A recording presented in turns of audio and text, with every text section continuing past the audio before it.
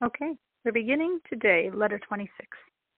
Letter 26 begins with a very, for the Tanya, long passage from the Zohar, from a section of the Zohar called Raya Mehemna, the Faithful Shepherd, reference to Moses. And we're going to go through the passage, and we're going to raise questions on it. There are two overarching questions that we raised today, of which there are many details, and we will continue raising questions tomorrow and come ultimately to a very deep understanding of this passage. So, it's based on a verse in Daniel. It says, "And the wise shall shine like the radiance of the firmament." And the Zohar, which Zohar means radiance, says, well, this is a section of the Zohar, Raya Mehemna, the Faithful Shepherd, comments, "With this work of yours," meaning with Reb Shimon Bar Yochai work, which is the book of the Zohar, the book of radiance. Again, the verse was, "The wise shall shine like the radiance of the firmament." So with this book of radiance, the Zohar, from the radiance of the supernal mother, the supernal mother is a reference to the divine attribute of understanding in the highest world, in the world of being. And this divine attribute relates to the supernal repentance, the higher repentance. So for such people who study this work of yours, this book of radiance, no trial is needed, meaning the Zohar, the book of radiance, previously stated that at the time of the final redemption, the Jewish people will be put to test. Those who belong to the good side of the universe will withstand it, while those who belong to the side of evil will not. And then the Zohar states that those who study the tree of life, the book of Zohar, the book of radiance, from the side of the divine attribute of understanding of Bina, they will not be put to the test. Because eventually the Jewish people, now we're continuing here to this passage, because eventually the Jewish people will taste of the tree of life, which is the book of Zohar, the book of radiance. They will go out of exile with it in mercy. The very famous quote, bring out the power of the Zohar in helping us bring redemption. For them shall be fulfilled the verse, God alone will lead them, there's no strange God with him. And the tree of knowledge of good and evil, meaning prohibition and permission, impurity and purity, will no longer dominate Israel. For their sustenance will drive only from the side of the tree of life, where there's no problematic query, which emanates from the side of evil, no controversy, which emanates from the side of impurity, as it's written in Zechariah, and the spirit of impurity I shall remove from the earth. So there won't be any impurity by the time of the Messiah, and therefore all of this impurity coming from the tree of knowledge of good and evil will be removed. And all that will remain will be the tree of life, which these people who study the Kabbalah, the Kabbalistic knowledge in the Zohar, will be immersed in.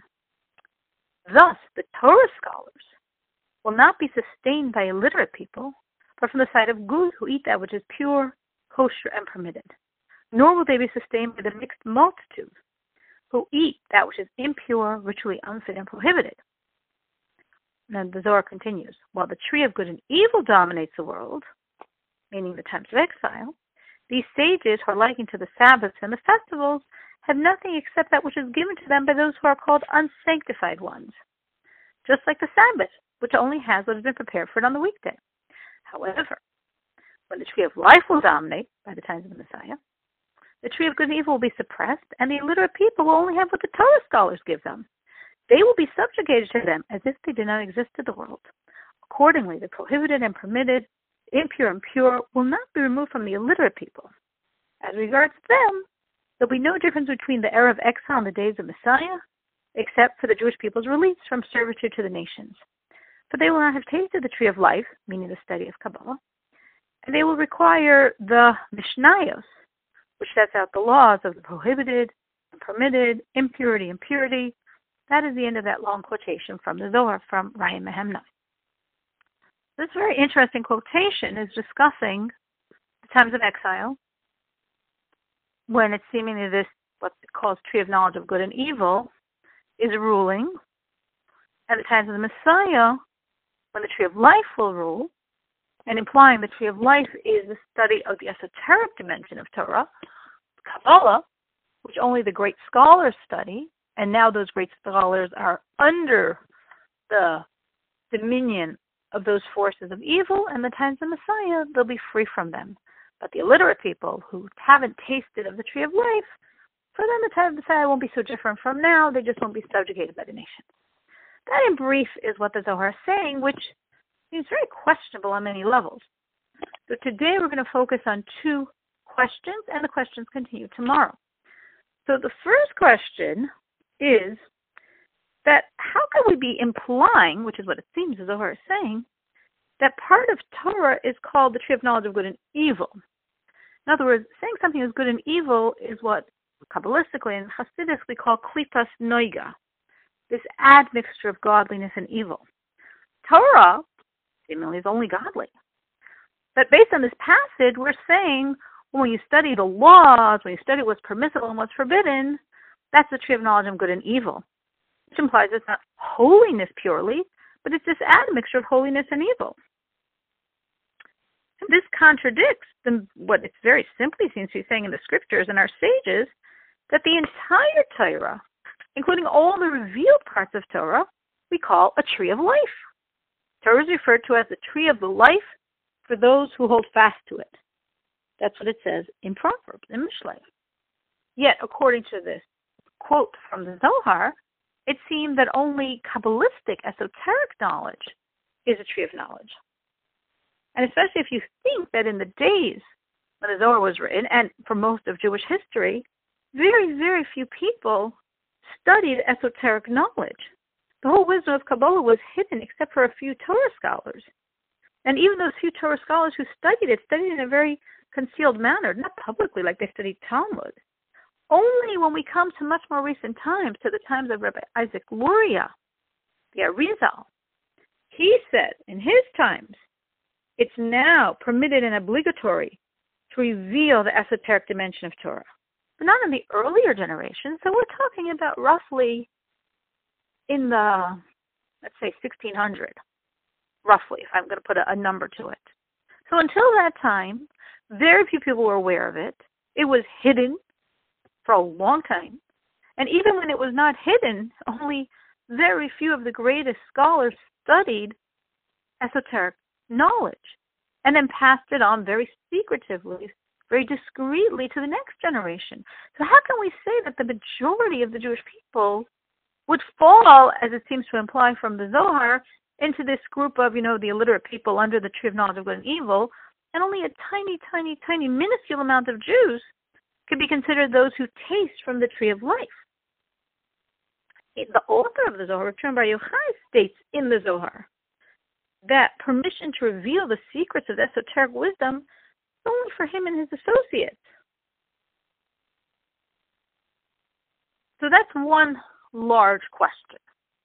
The second large question is, based on our superficial reading of the quotation, it seems to say that the Zohar is a tree of life, and the revealed parts of Torah, like the laws, are the tree of knowledge of good and evil.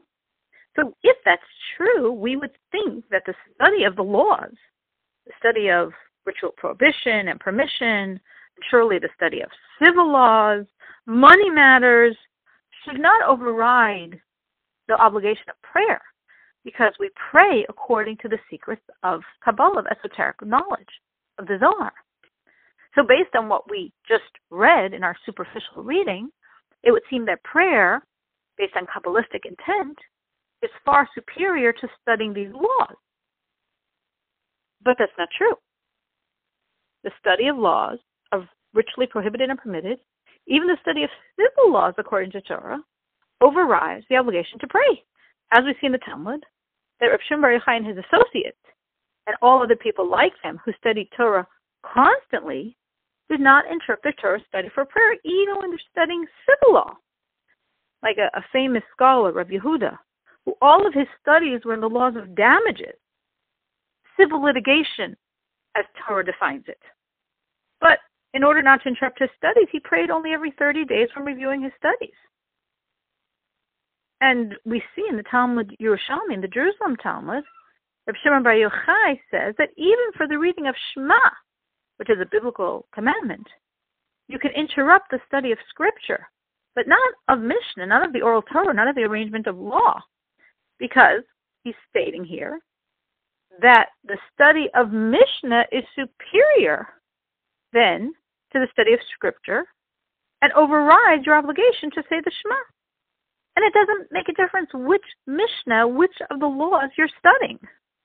Even studying laws of damages would not override, would not be stopped to pray the Shema prayer.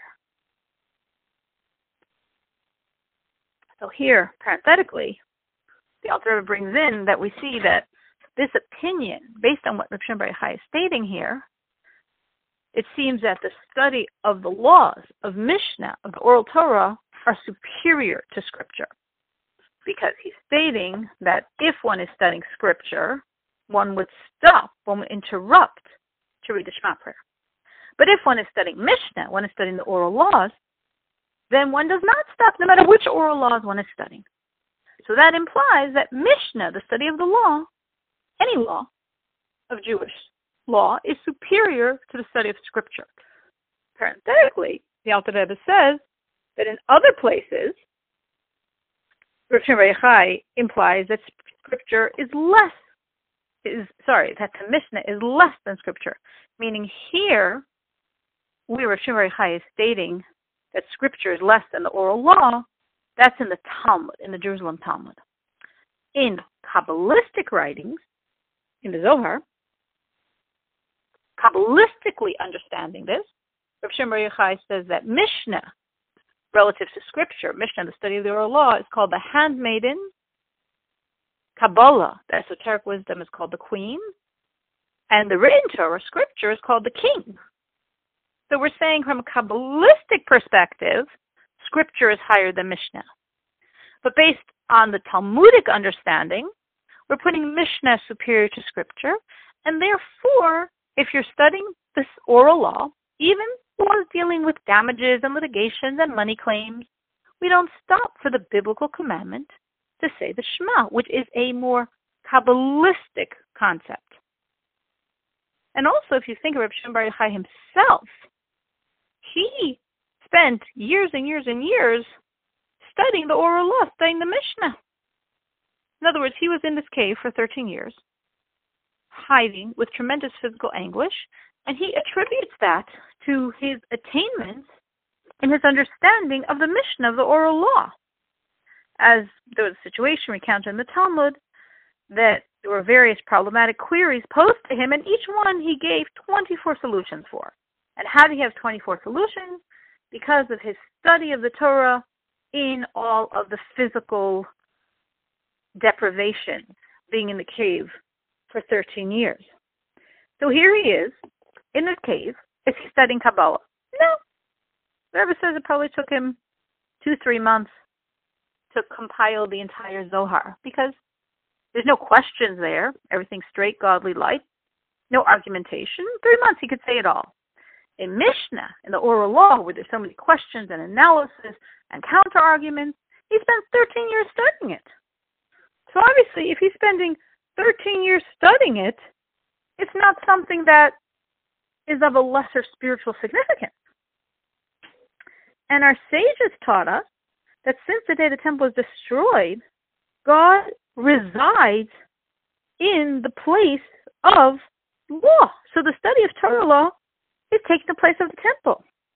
So how can we possibly say, as the passage from the Zohar from Raya Mehemna seems to imply, that the study of the laws of ritual permissibility and the like is designated as a tree of knowledge of good and evil, which is that klipas noiga, that admixture of godliness and evil, and not pure godliness, and only the study of Kabbalah, the study of the esoteric wisdom, is the tree of life, which is pure godliness. So what we did thus far was we had that long quotation from the Zohar, which seems to imply that only people who study the esoteric wisdoms truly will benefit in the times of the Messiah, will have a completely different reality than the illiterate common people who don't taste from the tree of life from the Zohar. And we raised two very large overarching questions on this. One, how in the world can we call a portion of Torah tree of knowledge of good and evil? All Torah is completely godly, with many details there. And two, if we're understanding this quotation from the Zohar properly, how could it be that a person could study the oral law, study civil laws, monetary laws, laws of damages, laws of permissible, laws of forbidden, and that would supersede the obligation of prayer at fixed times when prayer is arranged according to the secrets of the mystical understanding of Torah, according to Kabbalah? Wouldn't that override this Torah study that we're seemingly implying is of a lesser level? So those are two large questions. Tomorrow we'll continue with more questions.